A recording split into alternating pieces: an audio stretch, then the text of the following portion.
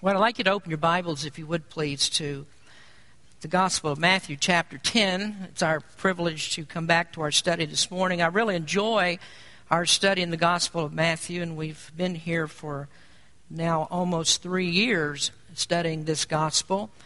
And today we're in the 10th chapter, and we're going to read from verse number 5 down through verse number 15. So if you'd find that scripture and stand with me, please, for the reading of God's Word. We'll read Matthew chapter 10, verses 5 through 15. These 12 Jesus sent forth and commanded them, saying, Go not into the way of the Gentiles, and into any city of the Samaritans enter ye not. But go rather to the lost sheep of the house of Israel, and as ye go, preach, saying, The kingdom of heaven is at hand. Heal the sick, cleanse the lepers, raise the dead, cast out devils. Freely ye have received, freely give. Provide neither gold nor silver nor brass in your purses, nor scrip for your journey, neither 2 coats, neither shoes, nor yet staves, for the workman is worthy of his meat. And into whatsoever city or town ye shall enter, inquire who in it is worthy, and there abide till ye go thence. And when ye come into an house, salute it. And if the house be worthy, let your peace come upon it. But if it be not worthy, let your peace return to you. And whosoever shall not receive you, nor hear your words, when you depart out of that house or city, shake off the dust of your feet. Verily I say unto you, it shall be more tolerable for the land of Sodom and Gomorrah in the day of judgment than for that city. Heavenly Father, thank you for your word, and we just ask you, Lord, to open up your text to us today. Help us to learn something this morning. In Jesus' name we pray. Amen. You may be seated. For those of you that don't know, our purpose of meeting here this morning is not for a social gathering. In fact, I could say that this part of our service has nothing to do as a social event at all. But the reason that we gather in church every Sunday morning is for instruction from God's Word.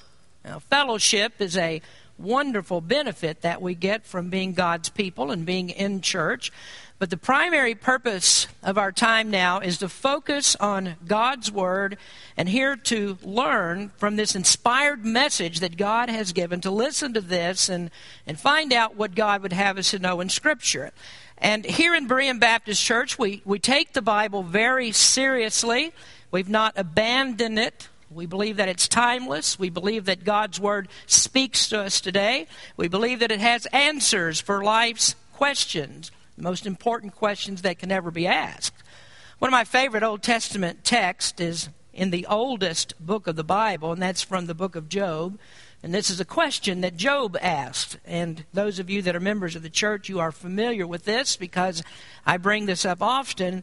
But Job asked the question, how should man be just with God?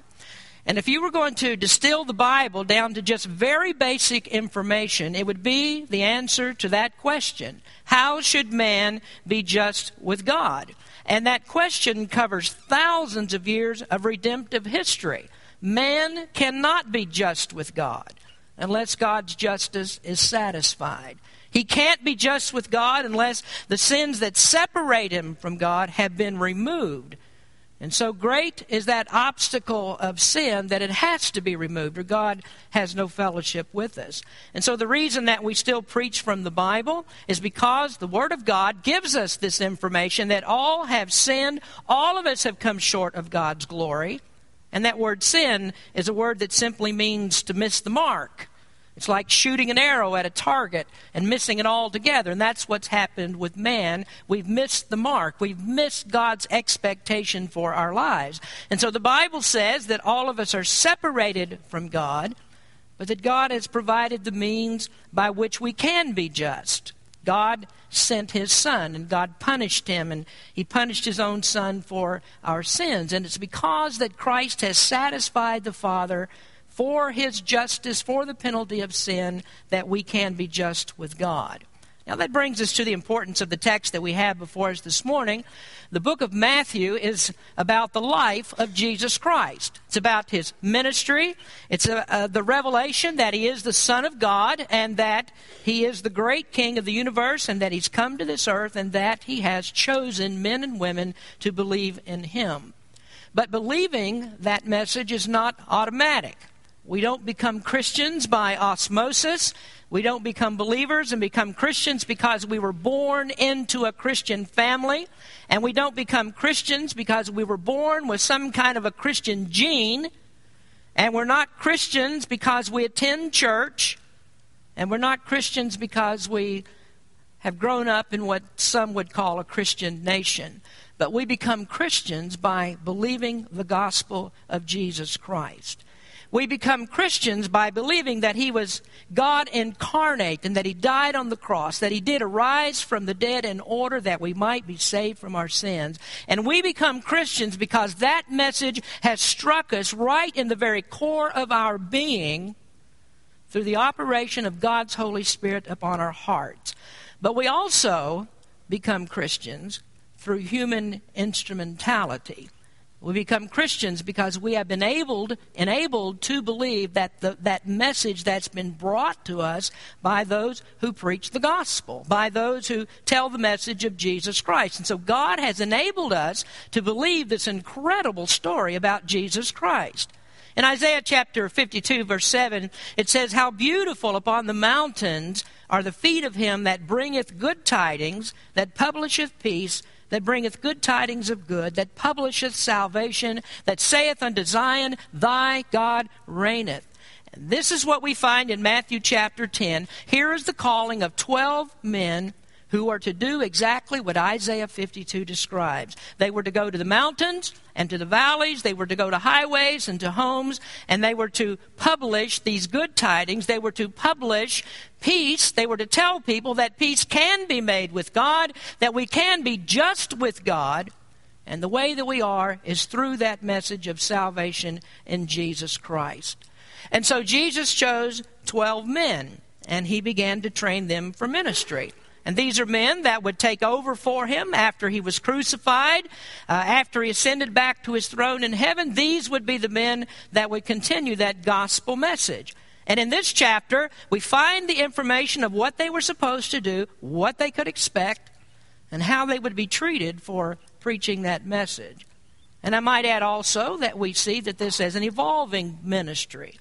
Just as we don't give PhDs to freshmen in college, Jesus could not send these men out on this first mission to do everything and to know everything. They didn't know everything. They didn't know everything yet. He told them what they would face, but they hadn't faced it yet. He told them what hardships there would be, but they hadn't experienced the hardships. He told them where they could go and where they couldn't go. And he says, here, you can't go everywhere.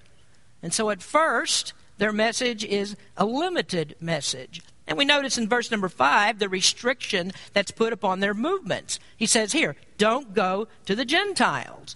Well, does that mean that God doesn't care for Gentiles? Well, we know better than that. We can go deep into the Old Testament, and there we find that God intended at some point that he was going to draw all nations to him. And so, of course, that includes the Gentiles. And then Jesus said here in Matthew, in the 8th chapter, in verse number 11, "And I say unto you that many shall come from the east and west, and shall sit down with Abraham and Isaac and Jacob in the kingdom of heaven." And so all nations are included in the message of Christ. He also says here, don't go to the Samaritans.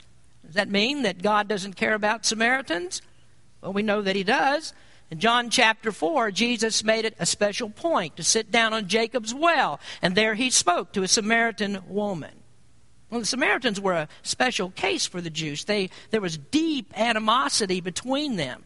See, the Jews didn't like Gentiles, but at least they thought the Gentiles had an excuse. They were heathens. They'd always been heathens.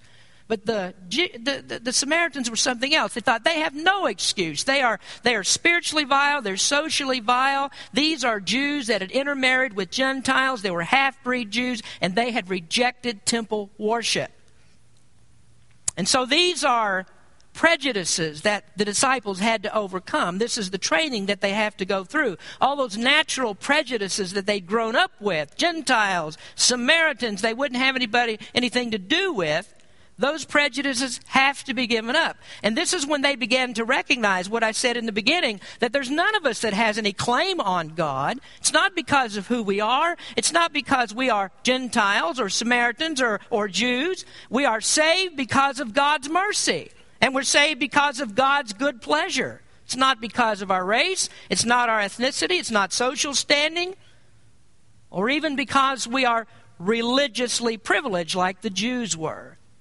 So we find the 12 apostles on their first mission, and it's a training mission. And thus the title of the message today, Jesus was making ministers. So this is to train them how to go about bringing people into the kingdom of God. This is their labor in God's field. This is their work. And they were to tell people about impending judgment, to warn them that God's harvest is about to be reaped. They must be gathered into God's barn, or else they're going to be burned in God's fire. Now, as we look at this a little bit more closely over the next few weeks that we're going to deal with this passage of Scripture, we're going to spend a couple, 3 weeks here in these first verses 5 through 15. Then, of course, we go on to the rest of the chapter. All of that's the training mission. But as we look at this, I want to be a little bit more specific here about the work of ordained ministers. Now, I told you last week that I'm going to spend some time preaching to preachers. Most of you aren't preachers this morning, but I want to try to help you understand a little bit about ministry and what preachers are called to do. That's what this part of the Scripture is about. So these are principles, but they are principles that can be applied to all of us as witnesses and ministers for Christ. But I want to be a little bit more specific in the next few weeks and talk to you about ministers themselves, ordained ministers, as this text does. And so the first part of this chapter doesn't talk to us about calling lay people to do the work of the church. This is the call of the 12 apostles. It's the call of ordained ministers. Jesus told them on the night of the Lord's Supper, the Last Supper, he said, "Ye have not chosen me, but I have chosen you and ordained you, that ye should go forth and bring forth fruit, and that your fruit should remain, that whatsoever ye shall ask of the Father in my name, he may give it you." Now, there is a sense in which God ordains all men and women that are saved Christians. He ordains all born-again Christians for his service. And he expects all of us to be ministers for him in our appointed places. But there is a more special sense in which God calls men into the ministry of preaching and of pastoring and of instructing and shepherding the flock, of leading God's church. And this passage is instructions for that type of ministry. And some of it's limited at first. Jesus is going to expand upon it later. Even the apostles will do more teaching on the subject themselves. I mentioned a moment ago in our reading in the book of Philemon, Paul wrote letters, and 3 of his letters particularly were pastoral epistles. They are letters that are written specifically for instruction of pastors. But the beginning of all that's right here. And I want to show you how that develops in this first missionary trip for the apostles. Now, it begins in verse number 5. "These 12 Jesus sent forth and commanded them, saying, Go not into the way of the Gentiles, and into any city of the Samaritans enter ye not." So Jesus sent them out. He commanded them. And then in verse number 7, he told them what to say. "And as ye go, preach, saying, The kingdom of heaven is at hand." Now, these 2 verses, these are the 2 verses we want to consider this morning, verse 5 and verse 7. And these 2 verses have the minister's commission. Now, it has to strike us here at the very first part of this that there are 13 men here, including the Lord Jesus Christ, and one of those men is the supreme commander. There's one of them that's in charge. And we don't have any problem recognizing that the one that's speaking, the one who gives the orders, is the one in charge. He is the Christ. He's the Lord Jesus. He has the authority. But he's also one that was willingly submissive to the authority of his Father. In another place, Jesus said, "As the Father has sent me, so send I you." So that tells us that God is the one who gives the authority for the message. The authority comes from God. Now, if you'll turn back just a few pages to chapter 8, you'll remember the issue of authority. Those that have been with us in our study, there was a certain man here that understood authority in a very uncommon sense, and it was just a marvelous example of understanding authority. This is in the 8th chapter, and this is when the Roman centurion asked Jesus for his help. His servant was at home sick, and when he asked Jesus for help, Jesus said, I will come and heal him. And we look at this statement in verse number 8. Matthew 8, verse 8. The centurion answered and said, Lord, I am not worthy that thou shouldest come under my roof, but speak the word only, and my servant shall be healed. For I am a man under authority, having soldiers under me. And I say to this man, go, and he goeth, and to another, come, and he cometh, and to my servant, do this, and he doeth it. Now the centurion understood authority. He understood authority in his realm. He had received his authority from a higher authority. He'd received his authority from the Roman government. That's what gave him the right to command his soldiers, tell them what to do. But he also recognized that there was a much greater authority than he had received from Rome. He realized there was authority in the supernatural realm, in a realm that he had nothing that he could do there, no power in that realm. But he knew someone who had power in this spiritual realm, and that was Jesus Christ. He had the power to heal his servant, and he could do it by only speaking the word. That was authority, an authority higher than any governmental authority, higher than any natural authority. That's the authority of God. And if we were to liken that to governmental authority, it's not the authority of a kingdom of the earth, but it's authority of the greatest kingdom of all and the greatest king of all. This is God's kingdom, and he rules heaven and earth. Now, if you want to look at the issue of authority, again, we can go back a little bit further to the end of the 7th chapter, and this is after the amazing sermon called the Sermon on the Mount.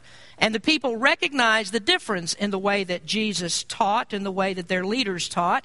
And in verses 28 and 29 of chapter 7, and it came to pass when Jesus had ended these sayings, the people were astonished at his doctrine, for he taught them as one having authority, and not as the scribes. And so going back to the 10th chapter into our text, the 12 apostles, Jesus commissioned them with authority. He's the one that calls. He is the one that commands, and they don't question this. I mean, these men are not volunteers. These are men that have been conscripted into God's service. Jesus said, have not I chosen you, and have not I ordained you? So what we have here is a compulsory calling. Now we thank the Lord for this, that those whom God calls come willingly. When God calls for salvation, those who hear God's call of salvation don't come kicking and screaming. That's because God changes the heart and he changes the will, or else we would come kicking and screaming. And the same thing is true in ministry. And so whenever you find a minister that speaks constantly about his resistance to the call, when he talks about dreading to get into the pulpit, when he doesn't want to stand before the crowd, when he hates the study of God's Word, he doesn't want to put in the preparation time, then you found someone who's not really been called by God. You found someone who's confused, and you found someone who's self-called, but that's a person that's not sovereignly called. A few months ago, I was listening to a sermon by Al Mohler. This was at the Shepherds Conference, and Al Mohler is the president of the Southern Baptist Seminary in Louisville. And he was speaking to 3,000 preachers that were sitting in the congregation. And as he was preaching his sermon, he's telling these preachers, he says, you know this. You know this. He says, you want to be the ones that's standing up here behind this sacred desk. And he says, if you would rather be out in the vestibule doing something else rather than being up here and preaching God's Word, then you are not called to preach. And there's another comment that he said that I thought was good. He said, some say that they're called to preach, but they aren't called to preach. And so they stand up to preach and they say, I'm called to preach. And the church hears them and says, we've heard you. You aren't called to preach. And that's to tell us that those that God calls, he equips. He gives them the ability, the aptitude to preach, and he gives them that desire to preach, and they won't be happy doing anything else. couple of weeks ago, my wife and I were on vacation, and we were traveling throughout the New England states. And whenever I go on vacation, usually I'm scheduled to preach at least one service, one of the Sundays while I'm gone. But this time, I wasn't asked to preach. And so for 3 Wednesday nights and 4 Sunday services, I didn't preach. And so I got to thinking, I kind of like this. I mean, I get to rest. I can kind of take it easy. That was the first Sunday. And then it was downhill all the way from there until I got back here into the pulpit. You get anxious to do this because this is what we're called to do. Now, let me digress just a little, because I said in the opening statements that I want to talk to you about preachers as ministers. But I digress right here to tell you that if you are in the church and you feel no sense that you are a part of ministry, then something's wrong. Because all of God's people, in a sense, are ministers. You've been given gifts that God wants you to use in His service. And you don't have to wait for an assignment. You don't have to take a test to find out what your spiritual gifts are. You just get busy doing what God wants you to do. And the ministries of the church are very diverse, so that many of them don't even have a name for that ministry. But you know how long it's been since somebody called me and said, is there somebody that I can visit? Is there one of the elderly people that needs some help? Is there something I could do for them? Is there something that needs to be done around the church? You see, the ones that God calls, He equips. And the problem is that there are too many Christians that want a job with a title. And they want jobs that bring some notoriety. And they want ego-stroking jobs. And sometimes they want jobs that have a salary. And even preachers are sometimes that way. And by the time we get through with this text, we find out how grueling that it is, how hard that it was, how utterly dependent they had to be on God. But they were called, and they were given the authority of Christ, and doing nothing else would do. Nothing less than what God called them to do would satisfy them. Now we look a little bit closer here for just a moment at the word commanded in verse number 5. These 12 Jesus sent forth and commanded. Now there is a power-packed word. And that's a word that means more than just He told them to do it. Now it does mean that, but it has a much more meaning. The centurion that I spoke about earlier, he would have understood this. He understood the authority of command because it's a word that was used as a military word in the military sense. A commander is of higher rank, and he commands those that are of lower rank, lesser rank. And if you've ever been in the military, you understand that. Another story I like is that Al Mohler told was about a soldier in World War II that was serving under General George Patton. Patton was a tough, demanding commander. And one time, Patton was pushing his army ahead, and the army was moving so fast and overtaking the enemy so fast that they were running ahead of their supply lines and running ahead of their communication lines. And Patton was in his Jeep, and he was barking out orders, and he was rushing along when he spotted a 17-year-old private up on a telephone pole stringing telephone wire. And all around him there were German fighter planes that were shooting. There were mortars that were going off. There was all kinds of fire going on. And Patton looked at that young man up on that telephone pole, and he said, "Son, I need more men like you in my army. You aren't afraid of anything." And that young man said, "Yes, I am, sir." And Patton said, "Well, what are you afraid of?" And he said, "You, sir." This is the authority of command. It has that connotation. It's a military command. But also, it's a word that has the force of law. It's like receiving a summons to court. You're under the court order. You have a legal obligation to obey it. And then it's a word that says not only must you do it, but it says there's only one way to do it. And you are to do it the way that you're told to do it. And so Jesus had the authority of command. And when God is your commander, and when God is your judge, and when God is your instructor, when He is omniscient, when He is omnipotent, when He is omnipresent, when He's always there to see whether you're doing it or not, what choice do you have but to obey? You go His way, and you do it His way. And the best part of it is, if you've been called to do it, you want to do it. God puts that pounding heartbeat of ministry within your chest. You can't live without it. You'll be miserable unless you do it. That's God's call to ministry, and that's his authority. And let me tell you something else about it. You can no sooner go without his authority than you can't go if he's given you the authority. It works both ways. You don't dare do this without his authority. And if you do, you might go out and build a ministry. On one hand, you might build a ministry, but you won't have God's approval on it. There are huge ministries that are social clubs, and they have their do-gooders, and they have their religious types in them. But we have to be reminded that Satan also is a religious type, isn't he? He is a religious type. And then on the other hand, you might not build a ministry. You might destroy a ministry. This is what the Apostle Paul says in one of those pastoral epistles. He's talking about the latter days, the last times. Really, he's actually speaking about the times in which we're living. So he gives Timothy a warning, and he says, "For the time will come when they will not endure sound doctrine, but after their own lust shall they heap to themselves teachers, having itching ears, and they shall turn away their ears from the truth and shall be turned unto fables." So they'll bring in these teachers, and the people, it doesn't mean that the preachers will have itching ears. It means the people have itching ears. That means they have ears that like to be tickled. These are ears that want to hear what they want to hear. And so they'll be turned from the truth to all kinds of strange doctrines, which the apostle calls fables. And so there are many preachers that are not called by God, and they've turned a lot of willing people to their fables. And so you have to watch out for that, because if you go to a church where the pastor stands up and he reads a verse from the Bible, then he puts the Bible away, or if he doesn't read from the Bible at all, then the church has heard from the preacher, but they haven't heard from God, because we hear from God through his word. So this is first. God gives the authority of the message. And that authority has to be the cause, both in the call, the way we do it, and the way that we communicate it.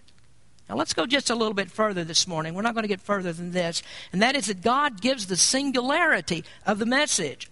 He gives the authority of the message, and he gives the singularity of the message. Now we've looked at the command to preach. That's in verse number 5. And we also notice what he said in verse 7. Verse 7, "And as ye go preach, saying, the kingdom of heaven is at hand." Now I want you to listen carefully about the first mission trip and what they're told to preach. This is the first one. It's a very short mission trip, lasted only a few weeks. And I explained that what we find here in chapter 10 is not the Great Commission. The Great Commission has a much broader scope to it. So, in fact, if you'll turn to that familiar passage in Matthew 28, 19, and 20, we can read there the Great Commission, and we'll take just a moment here to notice the scope of it. Matthew 28, 19, and 20, Jesus said, "Go ye therefore and teach all nations, baptizing them in the name of the Father and of the Son and of the Holy Ghost, teaching them to observe all things whatsoever I have commanded you. And lo, I am with you always, even unto the end of the world. Amen." Now I want you to notice a couple of issues here.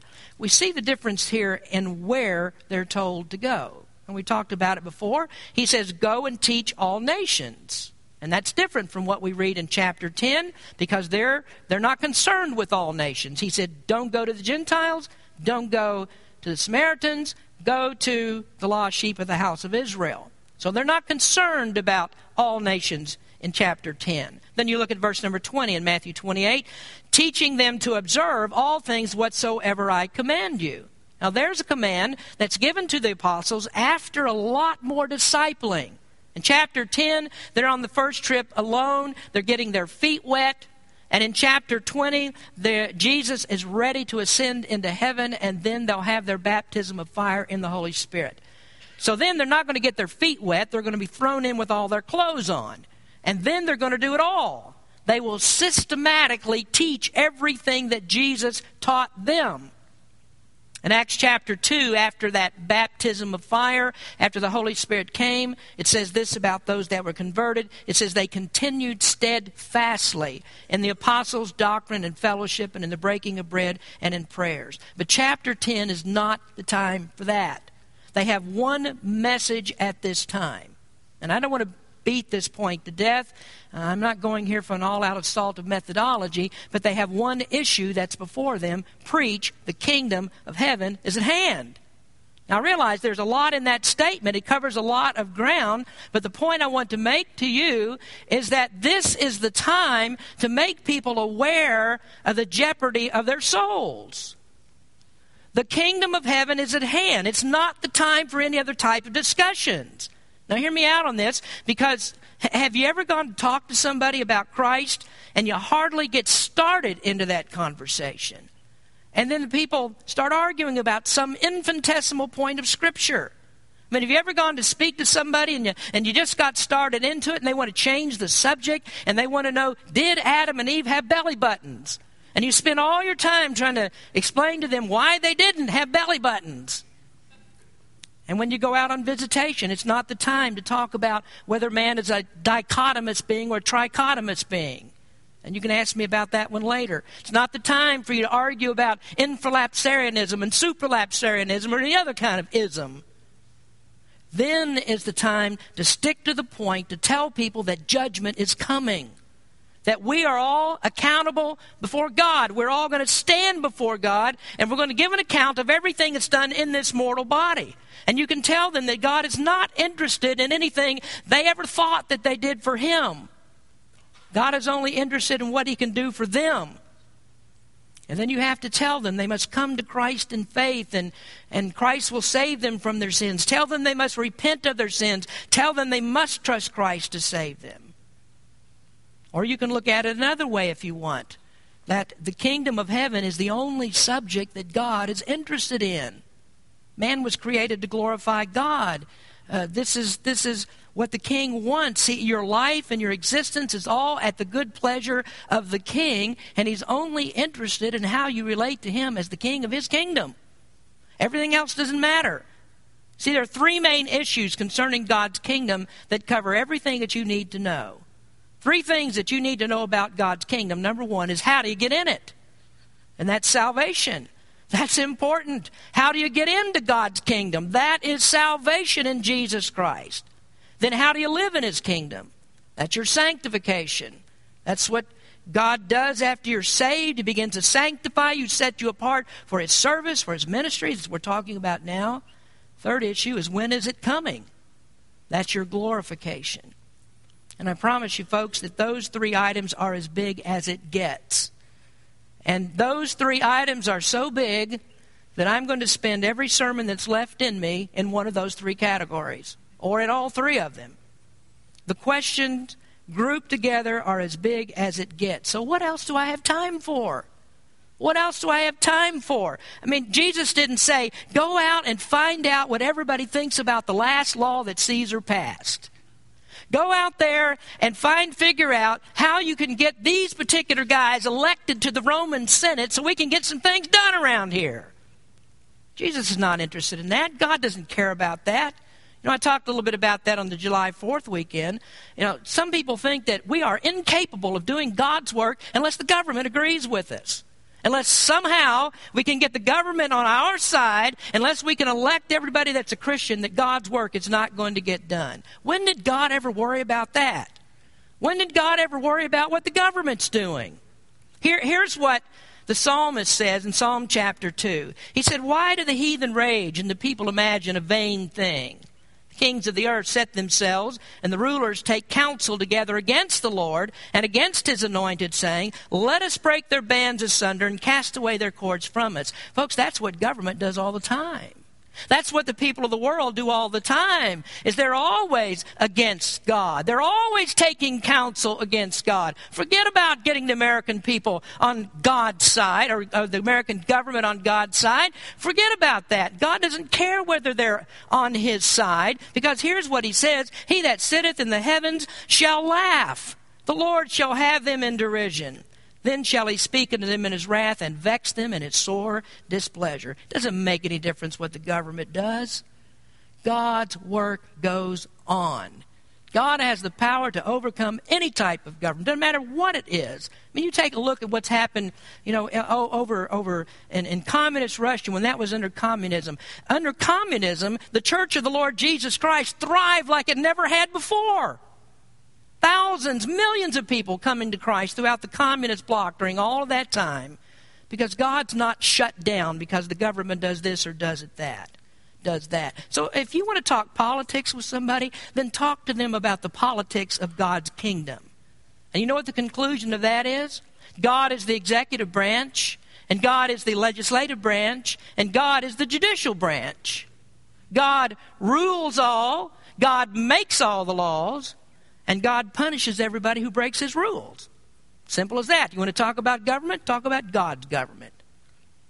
So that's a start in what I wanted to give you here in Matthew 10, this part of the scripture. 12 men are called in these first few verses, and they have all the authority that heaven possesses. And the King of Heaven says, this is what you have to do. There aren't any other options. Nothing is as important as this, and don't let anything stand in your way. And we're going to see this as we go on. There's a lot of opposition to them. There's still opposition. They had big enemies, and we have big enemies. But all of this time, in every age of the Lord's church, no matter how bad it gets, Satan has never triumphed over God's church. It has never happened, and it never will. Now, perhaps America is beyond repair. I don't know what God's timing is. I love the country, our country as much as anybody. But this country and this soil and our government, that's not my primary concern. And as long as I make that my primary concern, I will be disappointed. And as long as you put your hope in anything that's here upon the earth, you will be disappointed. And so God gives instructions for the most important job that anybody can do. And if you know somebody that's doing this job, then you be the best help to them that you can be. You encourage them, you defend them, you support them, you pray for the man who's doing this, because he is doing work required by the highest authority. Let's pray. Heavenly Father, we thank you for the time we spend in your word today. Lord, as we think about what you've called us to do, how important that it is. I mean, we're all concerned and worried about things that are going on around us. How can we stop this and stop that? The thing that we need to be concerned about is how do we get men and women to hear the gospel of Jesus Christ. Lord, we know that you're the one who works in the heart, that you're the one that takes the message. The most difficult cases you're able to solve. You're able to bring any person to belief in you. And Lord, we just give the message and we leave the work up to your Holy Spirit to do it. So we thank you for this, Lord. We pray for anyone here today who has not realized that you are the Savior, that the highest authority of all is God our King. And I just pray, Lord, they'll come and understand, that they'll realize they must surrender their lives to you, repent of their sins, and place their faith in you. And that's the only way that they can be just, the only way to escape the awful message that the kingdom of heaven is at hand and God is going to reap the harvest in judgment. So, Lord, we pray that you would bless your church today, bless your people, and help us, Lord, to give this message to others. And may we understand, as the apostles were taught to do this, that there's a lesson here for us as well, that the message of Christ needs to be told, and help us to do that. In Jesus' name we pray. Amen.